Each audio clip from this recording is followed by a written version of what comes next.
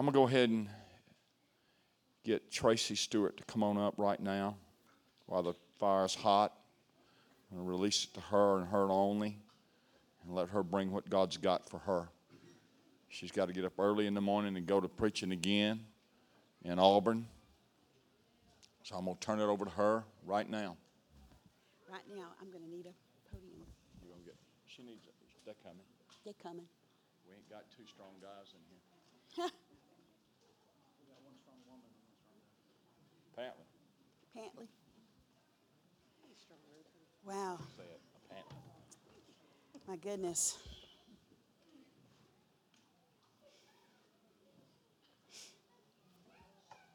How are you doing?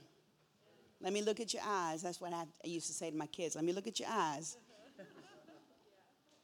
You know, this afternoon, the ladies got together and fellowshiped, and then we came in, and I began to share on hopelessness, or rather than that, on reestablishing hope. I shared that I have a friend that just plummeted, and this is a person that never plummets, has never in the history of her walk with God ever plummeted. I don't mean everyone dips, let's just say. Everyone gets discouraged, okay? But this person, I mean, I've seen her discouraged and then pull it right back up and keep going, but she plummeted, and it was so bad that it kept me awake the night after I put her on an airplane to send her home. And the Lord spoke to me. I wrestled on. I was just carrying her. Sometimes, y'all, you need to stay up. And I said, Lord, I've never seen this on her, and I need to see, I need to know. It was depression, not your clinical kind. But it was, what the Lord said to me is, she's in hopelessness. And then he said, much of the church is in hopelessness. And you're to break it off. Thank you again for your underwhelming response. So I don't know if y'all recorded that today. It doesn't matter. My notes are floating around. You're welcome to them. But so that being said, when I said, okay, let's look at this. Now, I will tell you so you'll know, within 3 days after I laid it down in prayer for 3 days over her, she came right back up. So, and she's 80 years old. She can out-preach and out-prophesy every man in this building. She outworks. She out-pastors. She's 80 and is pastoring.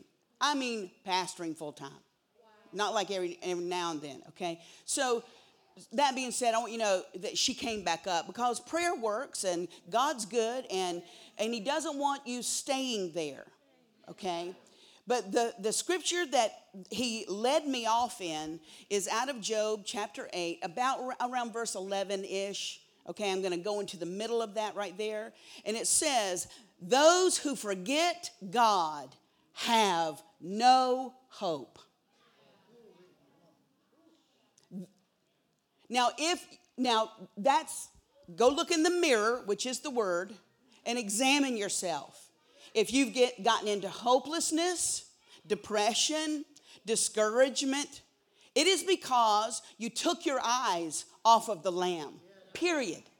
Now, see, but Tracy, you don't know what's happened to me. I get it. Every person in this room has something that happens, okay? None of us are exempt. But if you forget, those who forget God have no hope. On the converse of that, those that remember God ought to have more hope than anyone on the planet. And there's a force in hope. Hope is not psychological. Hope is actually theological. Okay? It's doctrine. There's a power in it. That being said, you can get the notes of that later on. So I delivered this word to our own church that week. Like dropped her off on Friday morning. On Sunday morning, I preached what you heard this morning. And as soon as I closed the notes in my own church, the Lord said, that was only chapter 1. chapter 2. And before I'm allowed this. I said to James, I'm not finished. Can I do this again next week? I happen to be home. Can I do this again next week? He said, have at it. So chapter 2. Okay. Chapter 2. Are you ready? I'm trying to see if you are, but it doesn't matter. Okay. This is a spiritual law that I've studied from Genesis to Revelation. Okay? Anyone that's ever been used of God, any time God has used any human being for anything in the natural realm, it was absolutely impossible for it to happen. Every single, I'm trying, if you can find one, I am very teachable, and I love it when someone says, hey, I got this, and just jet it to me. I want to see it. I don't mind someone saying you're not quite right. I'd rather them say that than leave me out here. But I've looked at the lives of people. You got a man that's 9 to 100 and an old woman that could not have a child when she was 16. That woman was absolutely barren, sterile. Okay? It's never going to happen, even if Abraham's okay. But then, see, God waits until, y'all, this is in the Bible. His body was as dead. Now, I don't need to take you to biology class to teach you what that means. We're not talking firing blanks, but you still have activity. Y'all, you get me? Am I all right? No, the gun be broke, man. Okay? There ain't no bullets. The gun broke. It can't happen. You need to take a clue from this, because every one of you have something on your life that God is demanding out of you that you cannot do, so that your sufficiency will not be of yourself, but it will be of Him. You just need to know that's His mode of operation. You got axe heads floating because you can't pay a debt. It's just totally weird. No, you got fish coughing up coins. You got a virgin.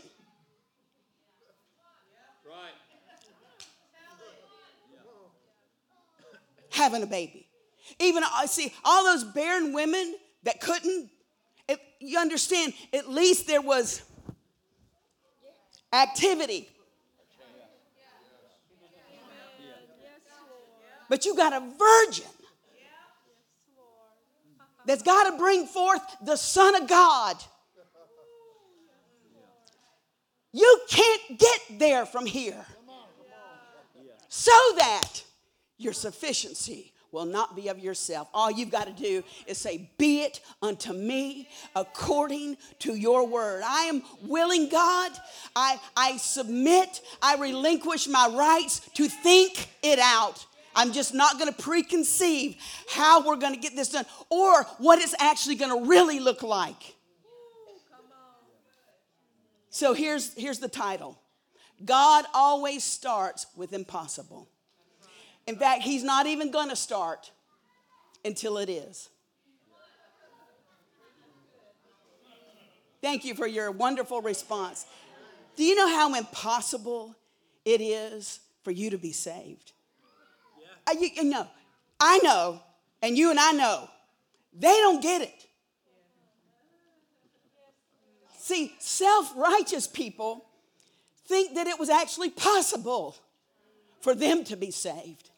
And God actually has a harder time with you getting you there than someone that's on their knees in a gutter of sin. It's actually much more impossible for you than the one that's crying out, God, have mercy on me, I am a sinner. God always starts with impossible. And He's not playing mind games with you. Okay. Why? Okay, y'all, you know my brain is just, okay, I have to ask the question. So you will know that he is God and you are not. So you will know that he is God and you are not.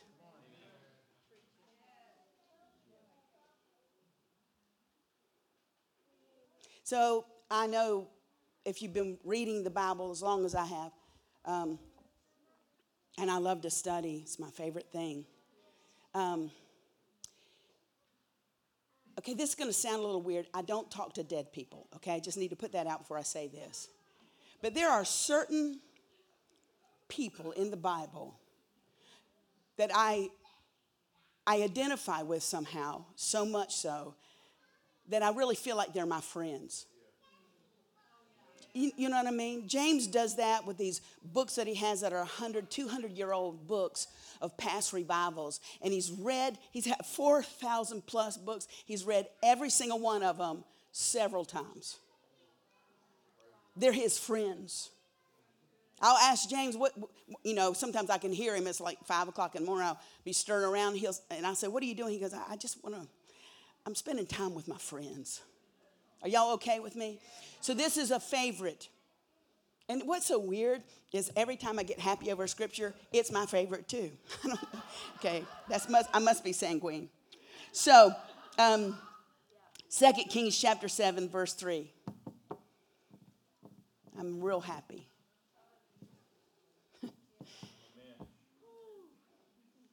2 Kings chapter 7, verse 3. Now there were 4 men with leprosy sitting at the entrance of the city gates. Why should we sit here waiting to die? They asked each other. We'll starve if we stay here, but with the famine in the city, we'll starve if we go back there. So we might as well go out and surrender to the Aramean army. If they let us live, so much the better. But if they kill us, we would have died anyway. I'm talking, this is not a good day. I mean, okay, not only do they have leprosy, which has put them in a colonized situation. Leprosy is contagious, but only lightly contagious. By the way, being that you're in Alabama, listen to me. Do not get an armadillo for a pet. There's been a resurgence of leprosy in the South because people find armadillos, and they're really nice critters, except between the layers of their armor, the part that, okay, that bacteria that causes leprosy is there, okay? It's fixable. You don't have to die unless you're just totally dumb and want to see your nose fall off. But, okay, so don't get an armadillo is what I'm trying to say. Now, but back in that day, there was such a terror because they didn't know how you got it. They didn't know. So if you had it, for the sake of the city, they had to force you out. So they are ostracized, they are marginalized. Their life doesn't count. On their best day, they are eating at the city dump. And that's a good day. Are y'all hearing me? So in this situation, they're leprous. They're sitting outside the city gate. Notice that. The city is under siege, which means they have stopped the food supply. Plus, there's a famine and a drought because of the weather. I mean, a bad day gets... Do you notice that usually, now this is me, maybe you're different, that it's never just one problem? No, I'm serious. It's never just one bad problem. It comes in clusters. That whatever that is, that attack, that it's clustering on you. Let me give you an example. James and I are over at church, believe it or not, one more time, in Canada.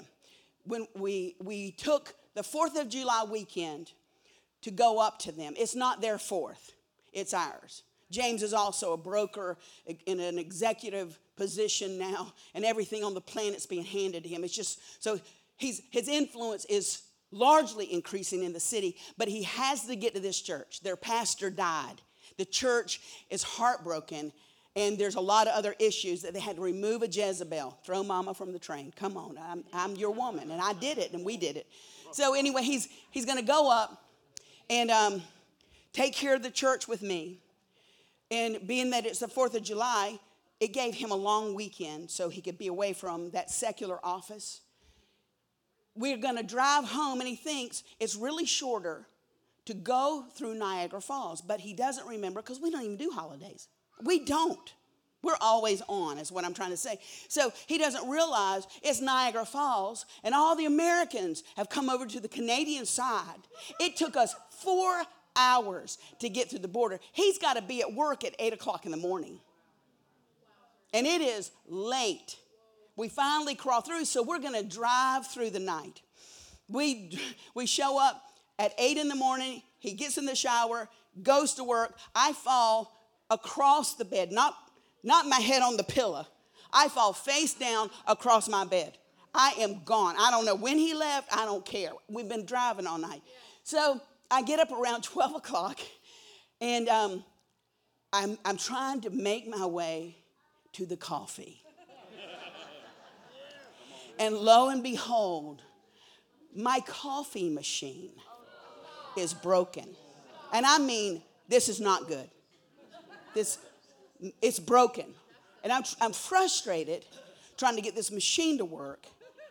Then I open my refrigerator because I'm going to have to go old school. I happen to have instant because we have hurricanes, but I do have gas. It wasn't that situation, but I knew I had some instant, but I got to get my heavy cream out. All right? I open my refrigerator, and a stench from hell. My heavy cream had congealed. The refrigerator was burning hot. I pulled the freezer door, which is the lower one, and I had an entire deer in that. I had venison, man. I make the best chili on the planet. That venison is precious to me. And my whole deer had liquefied with chicken, and some friend of mine who loves catfish had bought caught all this catfish, had filleted it and skinned it for me. So there's venison and fish and chicken guts, and it is literally liquefied. And when I pull it open, okay, the liquid just goes out onto the floor. I'm gagging.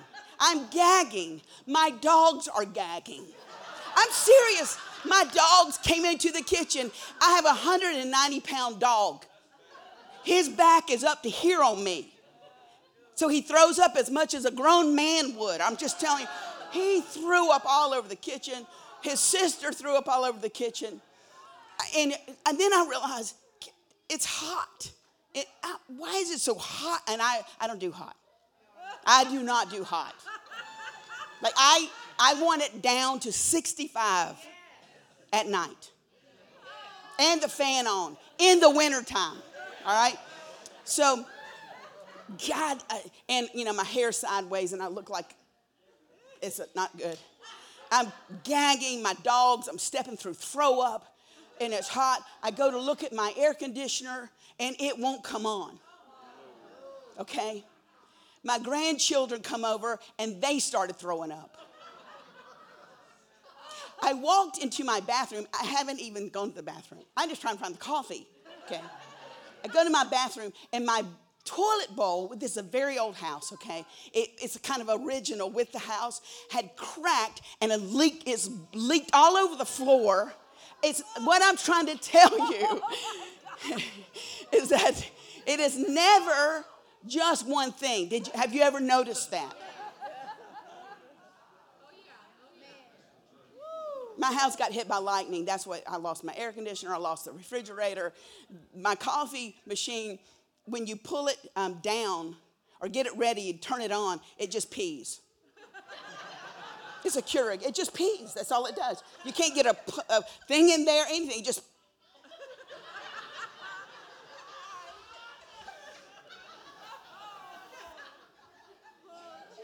And this is first world tribulation. Go third world with me. These men are dying of disease, dying of starvation, dying of depression. There's no way they're going to make it.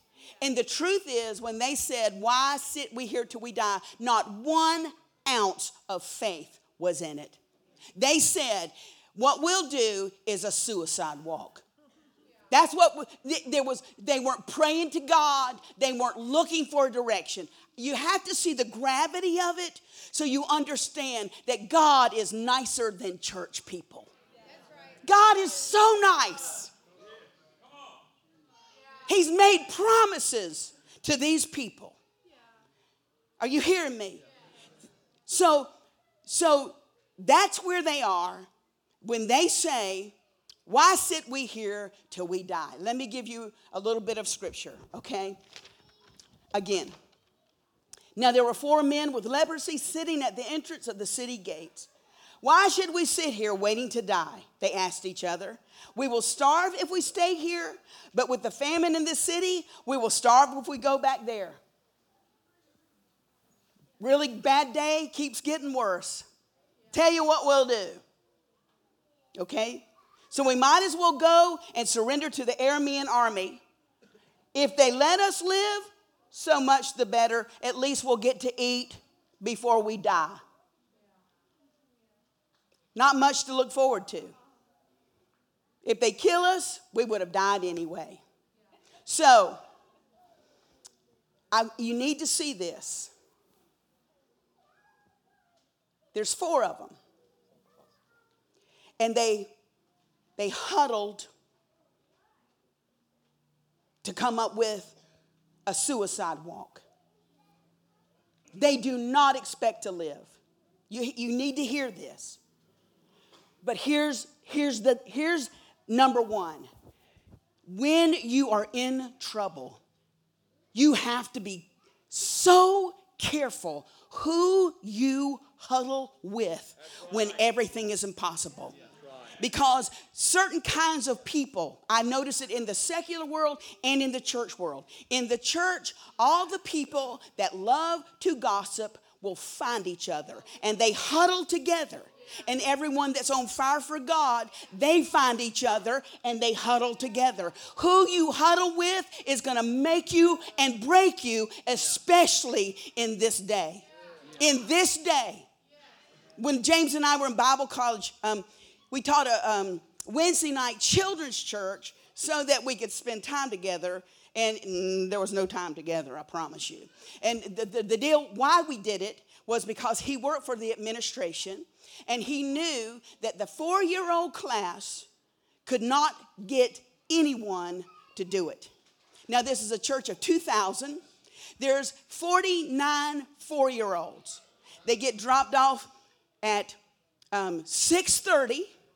Everybody goes does a home group, and they come back at 9. That's a long stint. Got it? So other Bible college students would volunteer, do it one time, and never go back. James thinks, hey, I'm going to spend time with Tracy. We'll teach Sunday school. Because you couldn't hold hands and you couldn't date. Okay? So we get in there, and I'm telling you, because I've never had parents or been in a family. I don't know how to do kids, okay? So we're just struggling to write their name on masking tape and put it on and a telephone number, and we're just struggling. There's mayhem in the room, okay? And so finally, the last one's dropped off. The door closes, and I notice over in the corner, there's 6 little girls crying. I mean, hysterically. And James is getting everyone to sit down, and I'm kind of pulling through this crowd because honey, did someone hurt your feelings? Did someone hurt you? Tell me what's happening. And they're just hysterical. So I pulled one aside, and this is the first girl that ran to the first girl that was crying, okay? And I said, tell me what happened. And she said, well, my friend was crying, so I ran.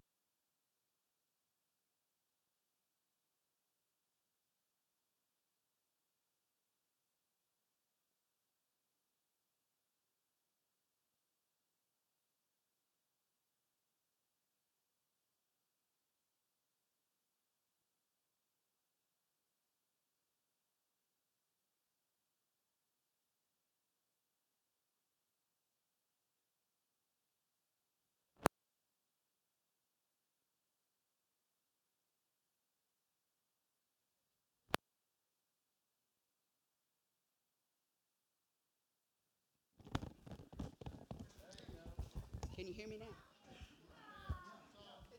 It's on. It's on. Okay, so she says, so I ran to her to help her.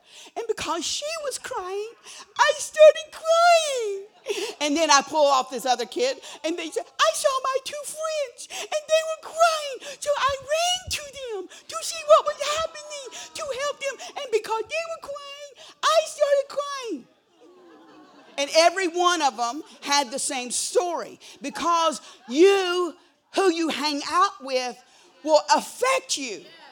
You see, who you huddle with is got to be right now the most important thing in your life. If you huddle with the wrong people, you will not get into your destiny. If you're huddling with the right people, listen, you can huddle and not even know them.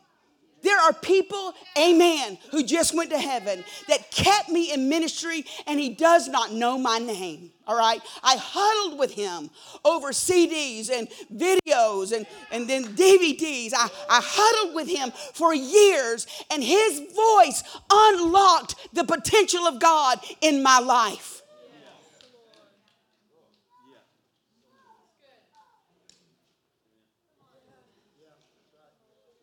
You notice that people that have perverse spirits find each other. And it seems, are y'all hearing me? Pretty supernatural. People that have clean spirits find each other.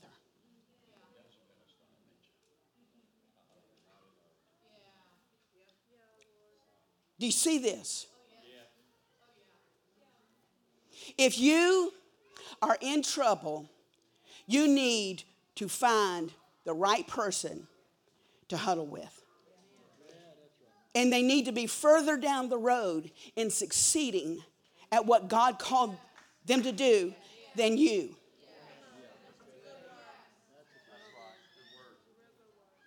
Now, I'm going to say this to you. It's not your pastor's job to follow you. Jesus said to Peter, come, follow me. You're the one that has to make the effort. Thank you for amen, praise God. No, I'm telling you. Or next year, nothing in your life will have changed. No growth, no progress.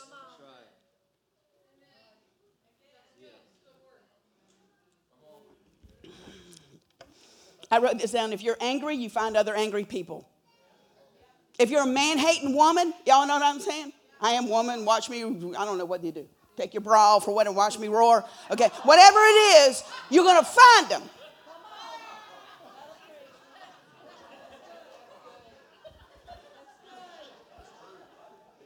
You don't have the right to be a man-hater. Well, you don't know what they did. It doesn't matter what they did. All that matters is what he did on that cross to set you free from that pain. Suck it up, buttercup.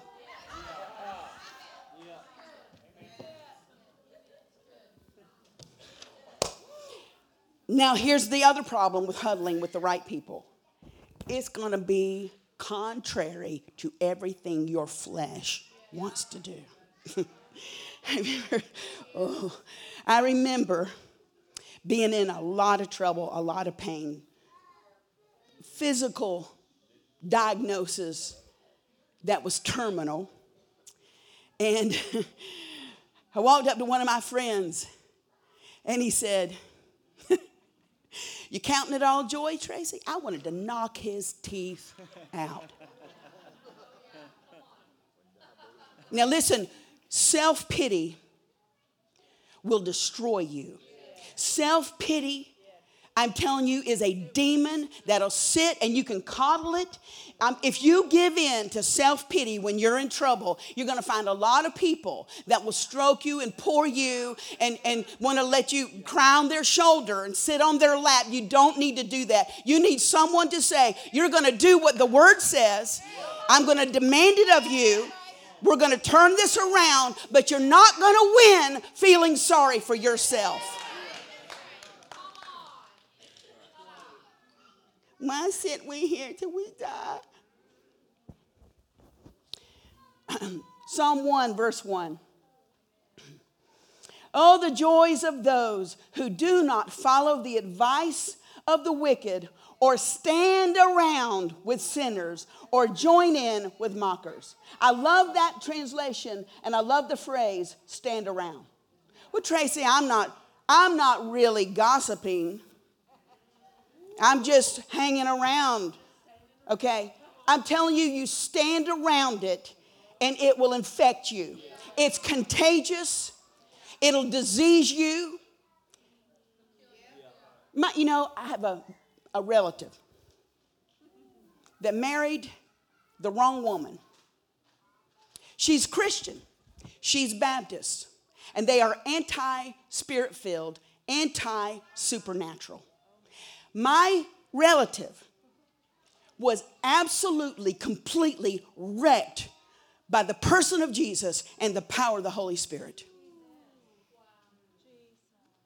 And she pulled him. He huddled with a group called the Navigators. And they talked him out.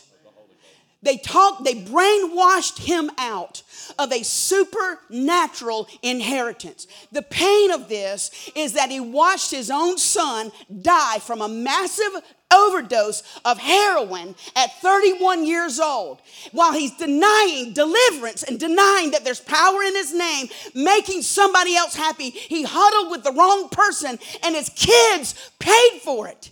We will lose a generation if we do not flow in the power of God. The gospel is the power of God unto salvation. Any salvation you need, it's the power.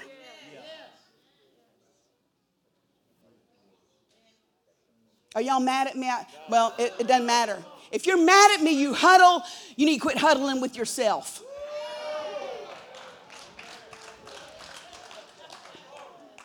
Hanging out with them. Standing around it. Don't tolerate it for a minute. Listen, but we have to be in unity. Baloney! And I don't care how thin you slice it, it's baloney. Jesus said, I did not come to bring peace to you. I came to bring a sword. I'm going to separate you from your mother and your father. If you love them more than you love me, then you're not of me.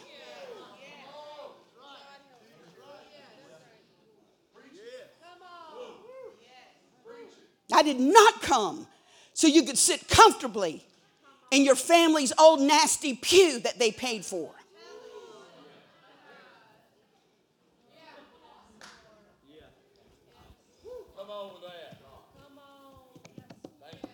What will my mama think? Now, I'm old, so I can say it. Is the number one reason people will not walk in the destiny of God. What my family thinks, what my friends think, what my coworkers think, it is bogus before God, and you have huddled with the wrong people. You're standing around.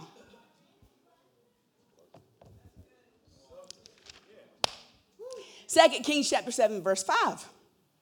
So, at twilight, they set out for the camp of the Arameans. But when they came to the edge of the camp, no one was there. Yeah, okay. I'll read the rest of it. For the Lord had caused the Aramean army to hear the clatter of speeding chariots and the galloping of horses and the sound of a great army approaching. God drops surround sound, Dolby system, Technicolor, right into the middle of them. And the king, they said, okay, this is what they said. They huddled with each other. This is the enemy. They said, the king of Israel has hired the Hittites and the Egyptians to attack us. Now, they hadn't, but because they huddled, it magnified their fear. They cried to one another, so they panicked and ran into the night, abandoning their tents, horses, donkeys, and everything else as they fled for their lives. So here come the four diseased, depressed, dejected, malnourished lepers walking in with their hands up saying, suicide walking, we're here, please kill us. I'm serious. They never prayed.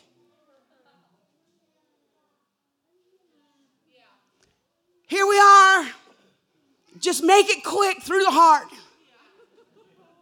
Hello? Here comes some camel walking across with a rope hanging from his halter, you know. Hello?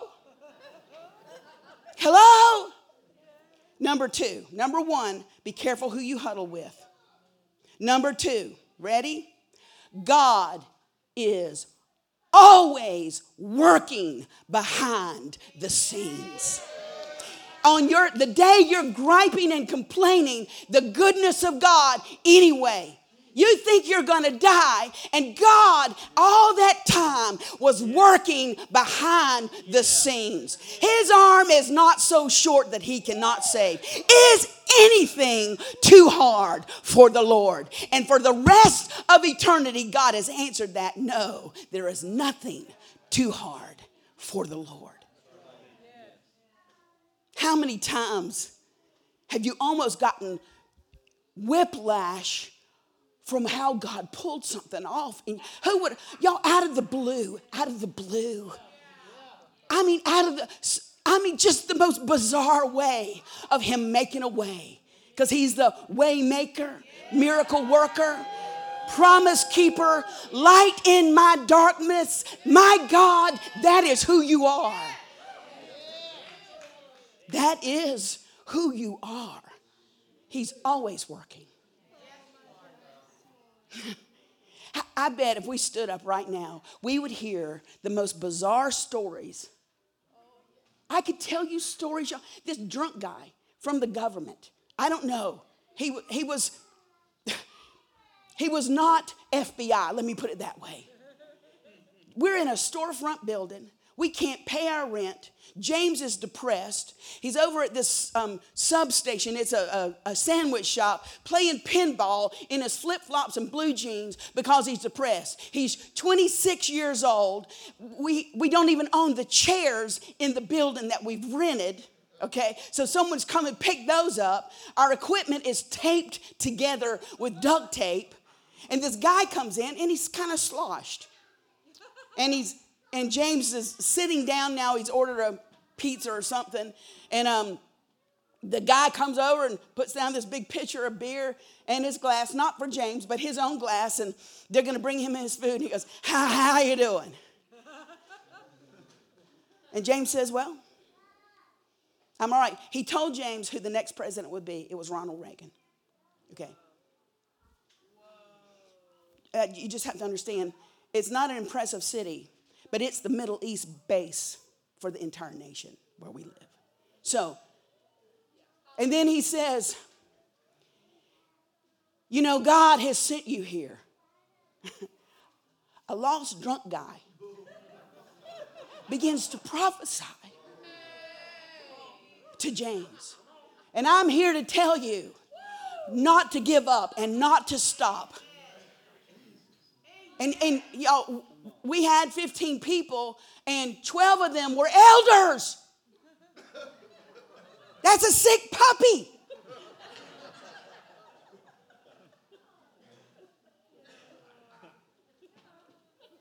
The Lord has told me to tell you. And he's pouring this beer. James is like, what is that? What is happening? I'm serious. Because he couldn't find a Christian. I'm sure he would have used a Christian. But a Christian will weigh you and measure you and assess you and find you wanting.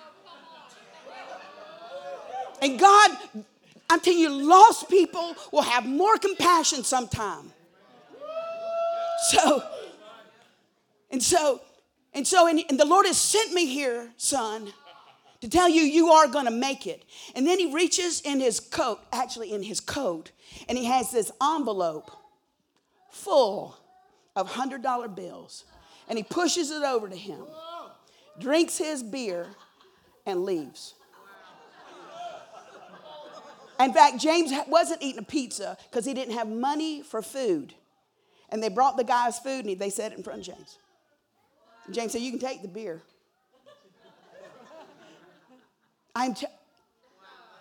God is always, he's always working. It doesn't matter where your children are, how bad it looks. It doesn't matter what you're working in the secular world. God is always working behind the scenes.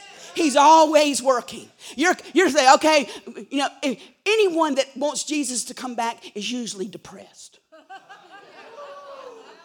Okay. Oh, I just want Jesus to return. I'm just in intercession for the world. No, you're not. You're depressed. Okay? Armageddon out of here. Armageddon. Are y'all hearing me? We're not supposed to live depressed. We're the light of the world. We're the answer to millions of people's prayers. We're agents of the supernatural. I know you're looking in the mirror thinking, she ain't know who I am. That's who God uses. It's us, we qualify. Not many wise, that's for sure. Not many educated, not many highborn. Well, here we are. He always starts with impossible. So,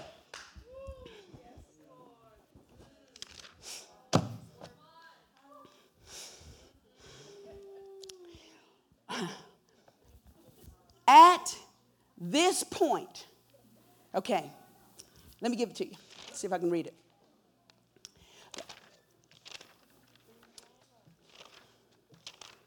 Okay. 2 Kings chapter 7, verse 8, the New Living Translation. When the lepers arrived at the edge of the camp, they went into one tent after another, eating and drinking wine, and they carried off silver and gold and clothing and hid it. Think about that old-timey Little Rascals story where Spanky has a dream that they've gotten into the beanstalk, okay? And he's in that castle, and there's a giant, and he's stuffing this money in his clothes, and he's got those big balloony pants, and all of his pants are full. And because God is working all the time behind the scenes, they walk in, and they go from absolute desperation to the party. I mean, my God. Y'all, number 3 is the winner's DNA has always been in them. You were born again. You are partakers of the divine nature. You were not born again to lose. Jesus didn't die on that cross to watch you lose in life. You are more than a conqueror. It means you got enough conquer for you, your life, your family, your children, and enough left over for the neighbor to conquer too. More than a conqueror. That's number 3. But number 4, now you got to go to the picture. The guy's boots are up on the table at the general's tent. He's got a crown half cocked on his head, a turkey leg in one hand, and a goblet in the other. I mean, my God, he's got money pouring out. They buried it. They are living in such richness. Such richness. And suddenly, not until right here, do they become national heroes. This is the shift. They stopped living for themselves.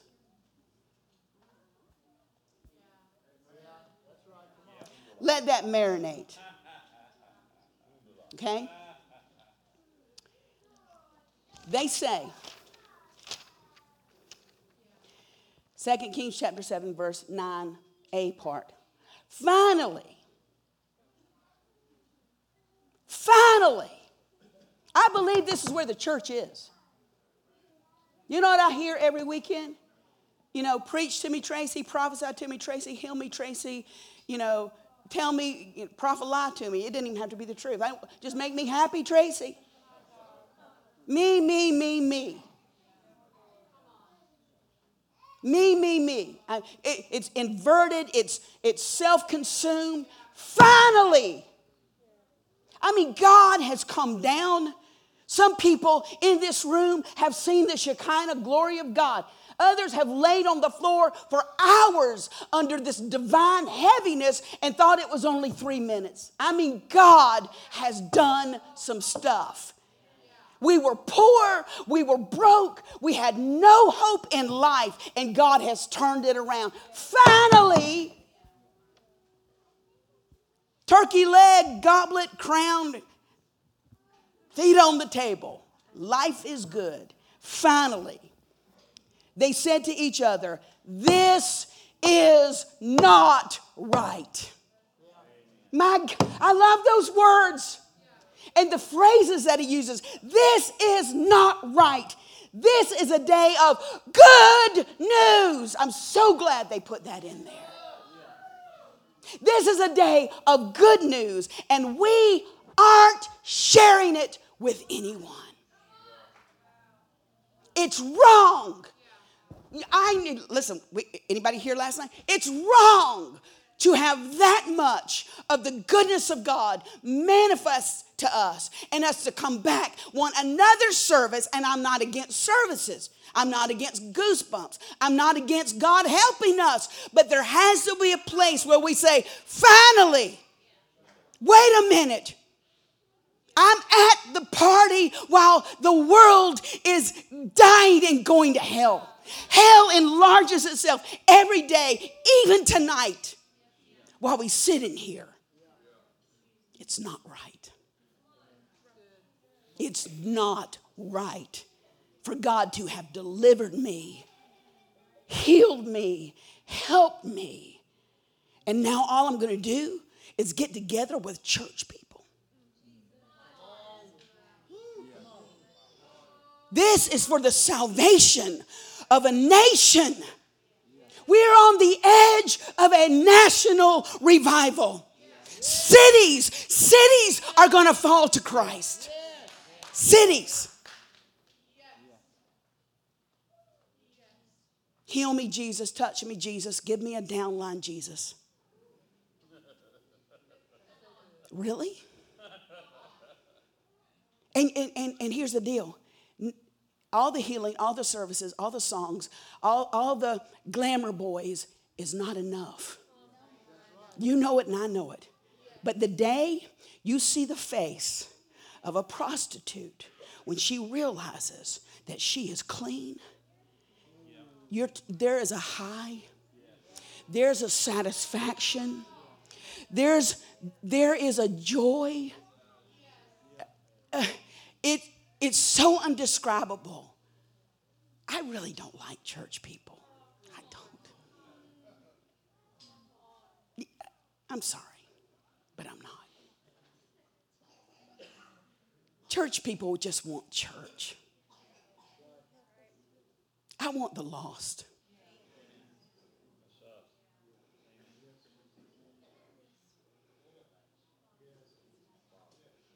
It's not right. So here's the deal. I think, what number am I on? 4. Okay, 4. You're either at the party or you're in total desperation. Okay? To everyone in here that is at the party, I mean, we could see my head just starts going backwards on all the things God has done. I am not terminal, by the way. They still try to check me. Every 3 months, because that's how terminal I was. You just never disappears. It goes somewhere else. But are you hearing me? Okay. All the things that God has done. And then that's the big stuff. But there's these little very personal, so personal that God knows, that I know he knows, but nobody else knew how certain things were so personal to me. And God did the very personal things.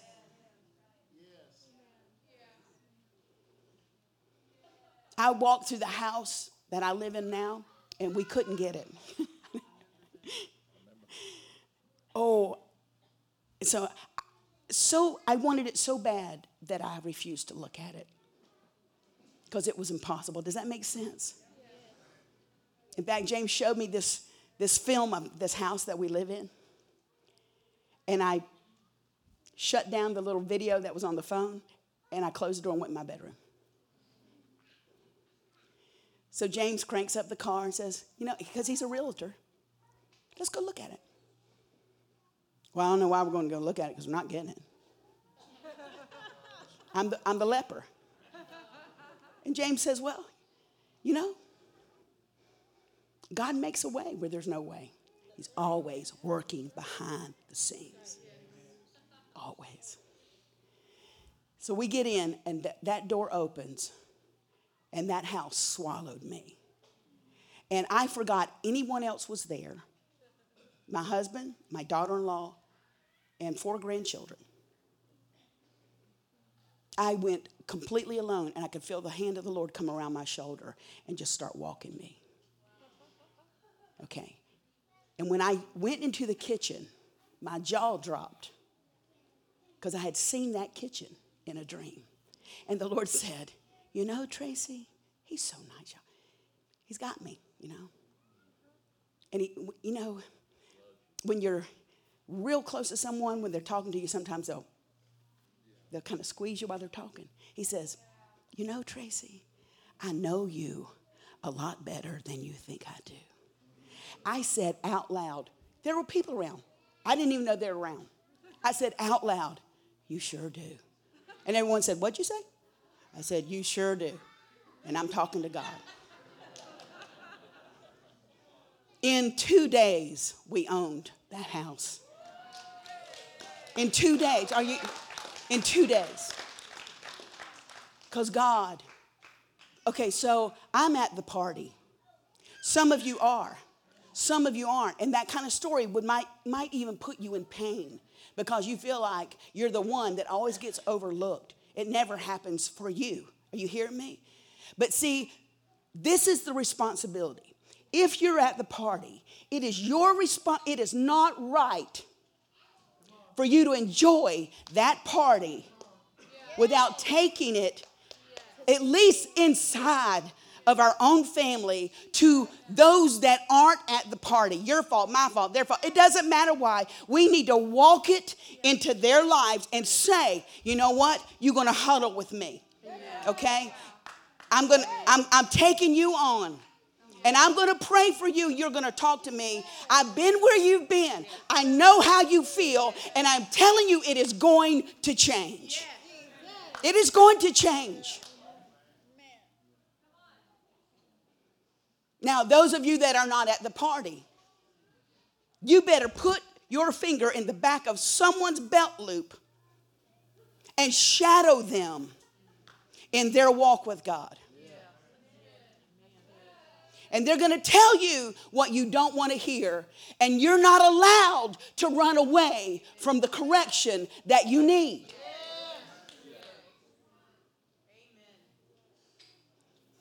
The good news is God cannot be a respecter of people. So it's not because there's the big us and the little you, or the big them and the little us. There's no such thing. No such thing.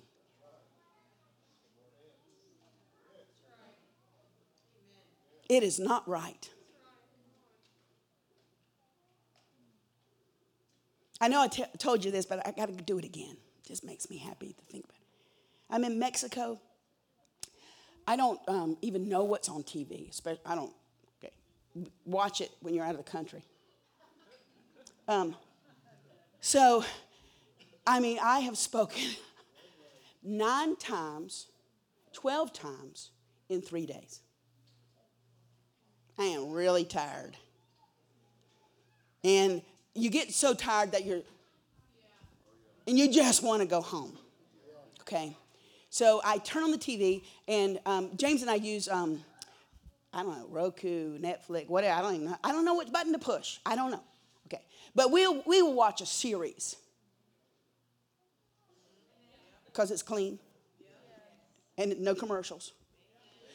And I knew about the series, but I'd never seen it, called The Last Ship.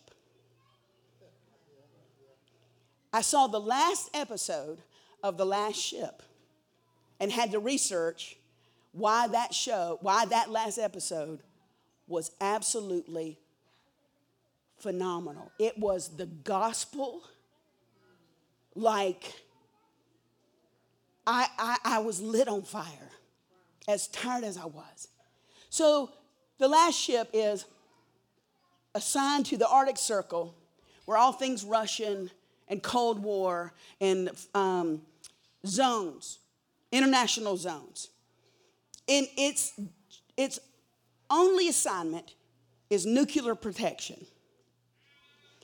So they go into an area that there's no communication. Satellite, I don't know, something goes off. And so they have no communication, but no big deal. They're still on assignment. They're sticking with their assignment. In a certain amount of time, they're going to come out of that zone and go back. Well, on board are all these scientists, doctors, biologists, chemists that are there in the Arctic Circle doing all kinds of studies on plants and things.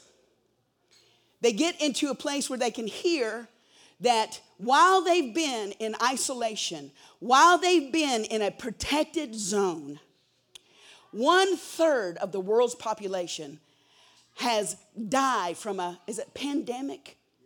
Pandemic disease. And it is ravishing. It is unstoppable. There's no antidote, no cure. It's impossible. It's not going to ever happen. And because of who they have on board, they change their assignment, and it's their job to somehow, somewhere on the planet, find that cure.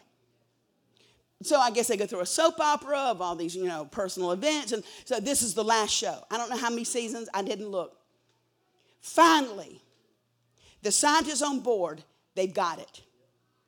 They've got it. Everyone is inoculated. But the problem is how to get that cure to the people. Because if it's personal vaccination or inoculation, okay, there's not enough time before millions will die before they can get it dispensed. So they think we're going to take it because if it works in the air.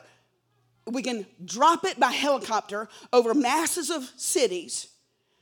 And when it drops, they'll be able to breathe it in and have the cure. Well, it just won't work. Not sure why, but it's a fail. It should have worked, but it's a fail. And then they discover somehow that everyone that has been inoculated is actually contagious with the cure. All they have to do is touch and speak. Y'all, you hear me? All you have to do is reach beyond your comfort zone and touch a life and speak life to them. And everyone that they touched was immediately healed. And as soon as they were healed, they could turn and touch and heal. And here's the deal with this is not right. The cure is more powerful than the disease. The cure is more contagious than the disease. What we have is more contagious. The darkness has never overpowered the light. Never has and never will. And we act like, there's books that have been written, about angels hiding in the bushes from demons. Give God a break. Give God a break. You have a very low opinion. We have so underestimated And all we've done, here's why we are floundering. We have left the original gospel. You preach the original gospel, you will get the original results. And God doesn't care if you don't believe it. We're about to be appalled at the kinds of people that are going to be shifted and changed by the power of the gospel. You're not as loose as you think you are. You're not going to like it.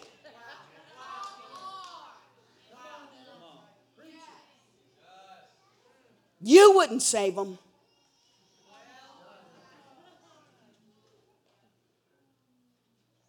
You need to just go ahead and let your brain stretch out there. Because there'll be men walking in here wearing dresses that are going to walk out completely, totally set free. And I heard a girl that's come out of this say this. It's not from gay to straight. It's from lost to saved.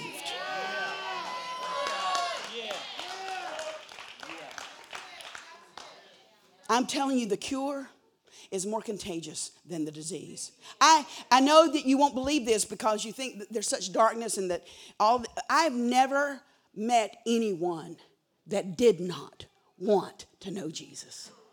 They just don't want your version of him. If you look in the New Testament and look at the multitudes, he almost suffocated. He had to get someone to back him out into the water so he could finish his sermon. Don't you think there's a few homosexuals in there?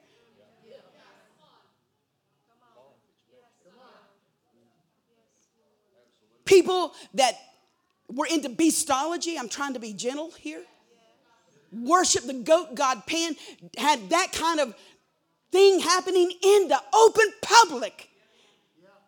That's who Jesus is preaching to when he says, the gates of hell will not prevail against the church. In other words, there's not a sin you can sin that my blood cannot cleanse.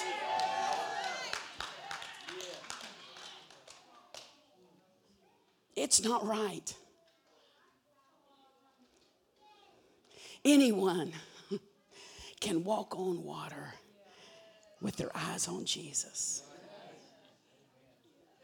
Anyone can do the impossible with their eyes on Jesus. Anyone can win the lost with their eyes on Jesus. Anyone can drive out devils with their eyes on Jesus. Are you okay? I'm so happy. I don't know what to do. I could kick a hole in the wall of this building right. I'm telling you, y'all, I'm telling you, I can't explain this. But we're in the, thank God that we were born in this time. For millenniums, those that have believed and died believing, the word says they longed to live in the day that we're living. Jesus said, you're okay, guys. You believe because you have seen. But there's a generation that has never seen me, yet they believe. That's the blessed generation.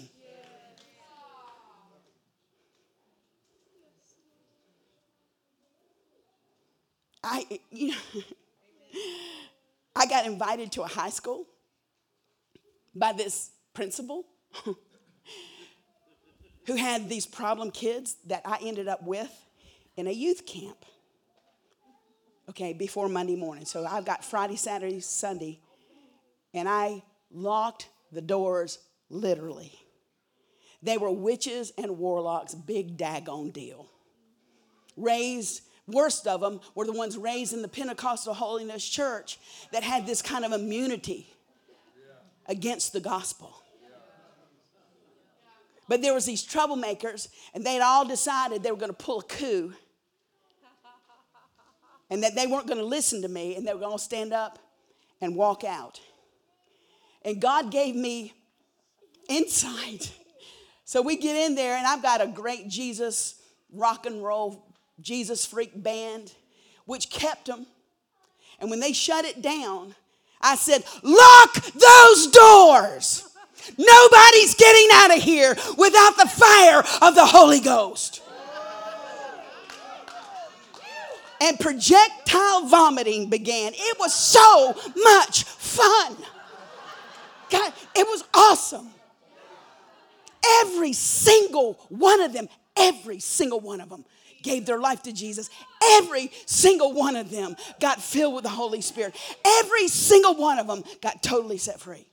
So they go back to school. It's Monday morning. This is a Baptist principal. Come 9 o'clock, and I'm exhausted. Okay? And thank God I'd had a cup of coffee, because the phone rings. This woman says, my name is Stella Brown, and I am the principal of such and such school in Charleston, South Carolina. I want to know what you have done to my students. And I said, well, I'll tell you what happened. Now, I wish I could take credit for it, but nobody's got that kind of power on this earth. But what happened to them is they received Christ as their Savior. They were lit on fire by the flames of the Holy Spirit, and they were totally set free. And she got real quiet. She said, well, that's obvious. She said, I have seen something I never dreamed I could see, especially this one girl. She said, Mrs. Stewart, this week is Spirit Week at our high school. And we have no plans for Friday. And I happen to have my youth group at that camp. So they were driving out devils. They were leading those people to Jesus. They were getting the kids filled with the Holy Ghost. So we have no plans for Friday. And if you're willing, I want to take all of Friday. I want you to have all morning and all afternoon required in the gym for the entire high school to show up. And she said, I want you to do to the rest of them what you did to the few. And I said, Mrs. Brown, I would love to do it, and I will do it, but you need to hear me. You're going to be fired. She said, I am willing to be fired to see this happen. I said, all right. And she said, and before you hang up, whatever you did to them, I want you to do it to me too. I'm telling you, y'all, I'm not exaggerating one bit. I get my children, my youth group, I got them out of school. We came to Charleston and preached the gospel. There's a break for lunch. In the afternoon, we do it again. And the entire gymnasium came onto the floor and went face down. I'm telling you that kids got totally delivered, absolutely saved, and totally filled with the Holy Spirit. Well, I've gone past the time, being that I am me. And the other and Stella Brown is laying on her back on the floor with her hands lifted, speaking in tongues. It is absolute mayhem. Absolute. Total mayhem. And the other teachers who were already Spirit-filled were over at the doors. The buses are there. The parents are there. The bell has rung, and they're holding the push bar up so nobody can get into the gymnasium. The parents have called the police. Finally, the doors come open, and all these people come flooding in, but there's this wailing, there's this weeping happening. Are y'all hearing me? And they're finding their kids. They're on their knees, and they begin to cry with their children as they're telling them, I've met the real Jesus. Y'all, see, And I asked the Lord, I asked the Lord, listen to me. Did I get sophisticated here? I haven't. But I'm thinking, I don't give that invitation. They fired her. Oh, this was the best part. They fired her. It was so awesome. They fired her. The band, the high school band, lines up on the sidewalk coming into the school, and they are playing Hail to the Chief while Stella Brown is walking up to pack her stuff. It was awesome. The kids in the most orderly, riotous way are beating the walls and stomping the floor, beating the walls and stomping the floor, beating the walls and stomping the floor, saying, "Give us Jesus! Give us Jesus! Give us Jesus!" Television showed up. They're filming the firing of Stella Brown. It's the papers. I'm on the news. And I'm thinking, oh God, oh God, oh God, oh God. Because you get blamed.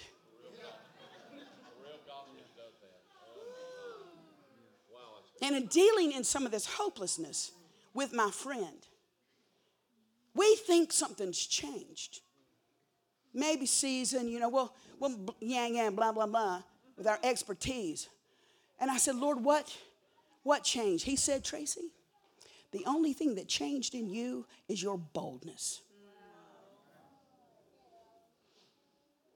I went, all right.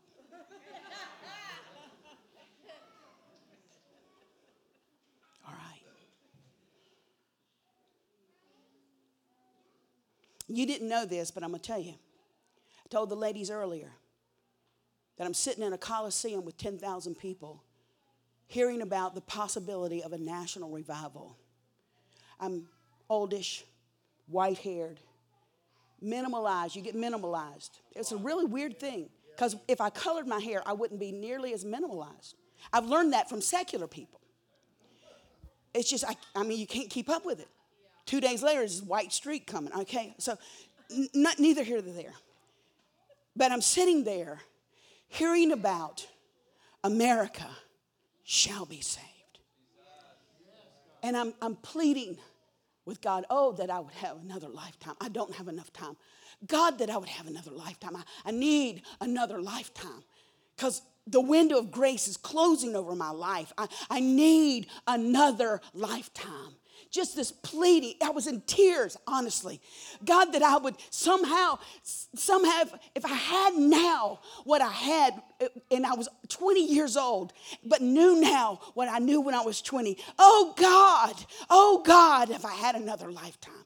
And the Lord came over me and said to me, Tracy, Samson, in all of his rebellion, laying his head in the lap of the world and the lap of sensuality and carnality and rebellion of the world, got more done his last day than he did for his entire lifetime. And he was in rebellion.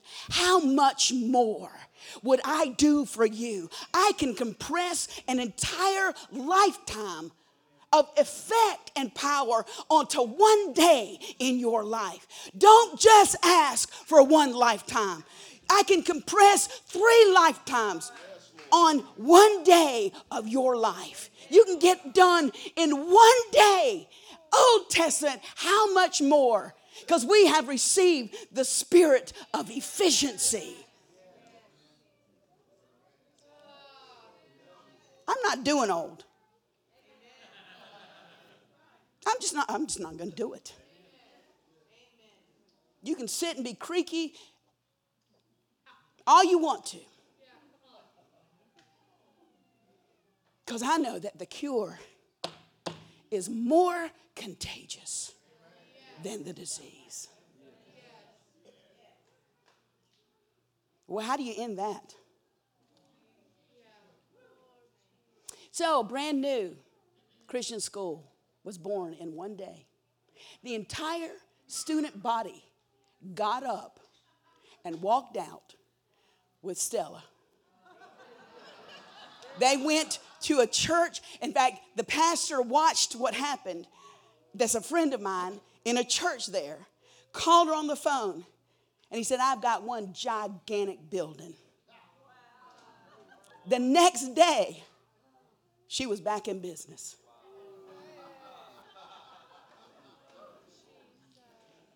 Anybody want to play? It's Mount Carmel meltdown time. You know, Smith Wigglesworth would walk into a factory and the whole place would hit their knees. These, y'all, if not you, then who? If not here, then where? And if not now, then when? Jesus said, say not, don't you dare say that the harvest is 6 months from now. Today is the day of salvation. It's today. It's today.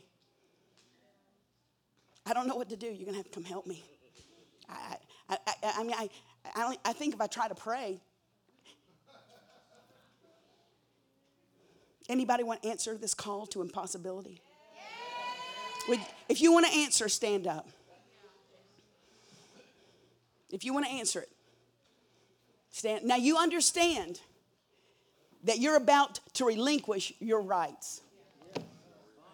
See, I've got grandchildren that have been born in other nations. I've spent years away from my husband, my home, and my home church. Now, I want you to understand, not everybody can do that. But you're going to have to relinquish. God wants to reorder your life. And when the reordering comes, you're going to be pulled to points where you're going to have to relinquish, and it is not going to feel good. And here's the deal. All these women, single women, they got to be married. They need a man. They got to get married. You're going to have to relinquish even what you think is your right to be married. Now, if God wants it, he'll do it. I don't know what this is going to look like on your life. And when you do, you need to hear this. I think we even sang something. Someone prayed something. Maybe I was just hearing it. You know, Lord, I want to know. I want to know you. I want to know you, Lord, and the power of your resurrection. And the fellowship of your suffering. And to identify with what you had to die to.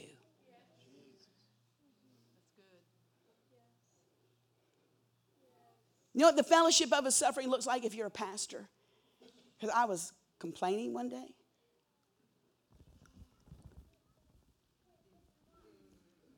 About the people. And I said, God, these people sure don't love me as much as I love them. They have never loved me the way I love them. And he said, he's so cool. This must have been a Clint Eastwood day for Jesus. Tracy, well, I totally understand that because you have never loved me as much as I have loved you. You've never loved me, Tracy. You've never given to me the way I have given to you. And he said, this, and he was sweet, this, my friend, is called the fellowship of my suffering. We sang a song, I want to drink that cup. I was thinking, oh, okay, I don't know if I want to say that. Can you drink this cup? You think so? I'm putting young men, young evangelists, on a mission field where they have to sign a piece of paper that they understand that they probably or might come home in a box. Can you drink this cup? Now, y'all look at me. God ain't called everybody to that, but everybody is going to die to something. He says, if you got a branch that's not bearing fruit, I'm going to cut you. And there's more good news. If you're bringing it home, man, you're bearing fruit for the kingdom of God. I'm going to cut you too. So you're pruned if you do and you're pruned if you don't. It would just be better if you're going to have some kind of pain in your life. It would be better to suffer the pain that you go through to obeying God than the pain of running your own agenda and living some lackluster, panty waist, milquetoast, wimp Christian life. You're not going to avoid pain. I just don't want to die of boredom. Please don't write on my tombstone, she was nice.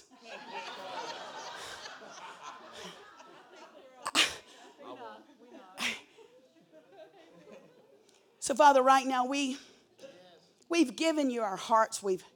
Lord, we gave our life away. But God, I know, talk to a young friend tonight, how you take us through processes. You peel the onion. You go deeper in layer after layer. And God, here's the deal. Everything we have died to, we ended up rejoicing that it wasn't in our life anymore. And it wasn't necessarily sin. It was just what we thought we wanted. God, we thank you for the prayers we prayed that you didn't answer. God, we thank you, Lord, because you have been working the whole time behind the scenes. And your word says, Father, that our eye hadn't seen it, our ear hadn't heard it. It hasn't dawned on our hearts the things that God has in store for those that love him. God, I don't care about a car. I don't care about a house. I don't care about money unless I get to give it away. But God, I want to see the kingdom of God enlarged. I want to be an eyewitness of the enlarging of the kingdom of God. That's what I want. That's what I want. I want Satan to go to hell alone. I want the fame of the Son of God to go throughout the earth. And God, I can only look at my own life. It's still impossible. And now I'm old, so nobody's going to listen to me. But it's a setup. I call every life in this room, I am prophesying, into a divine setup. You're going to be in the right place at the right time. You're going to feel the sinking of heaven come upon you. And you're going to be used as the mouth of God and the hand of God in the days to come. And you're not even going to realize it until it's finished, what just happened. I thank you, Lord, that with the raising of hands, like Isaiah, they said, here am I, send me. Here am I, send me. In Jesus' name. In Jesus' name. Amen and amen and amen. Now, you don't have to cry or anything like that. But I don't know what to do. You know me. I don't care if we worship all night because I'm going to stay. Okay. I don't care if you dismiss. I'm not telling you what to do. But I do believe that sometimes there's a sealing of something when you declare something. And the easiest way, thank God for music. In my life, the weapon of choice is worship. It just is. That's the weapon of choice. I just feel like we need to seal it. And every musician in the room knows I need a lot of help. I can't tell you what to sing except, it doesn't have to be a funeral dirge even to make you feel like you've died or something. Okay. But whatever it is, do what you do. And then I'm going to hand it to you, okay, Pastor? Am I okay with you?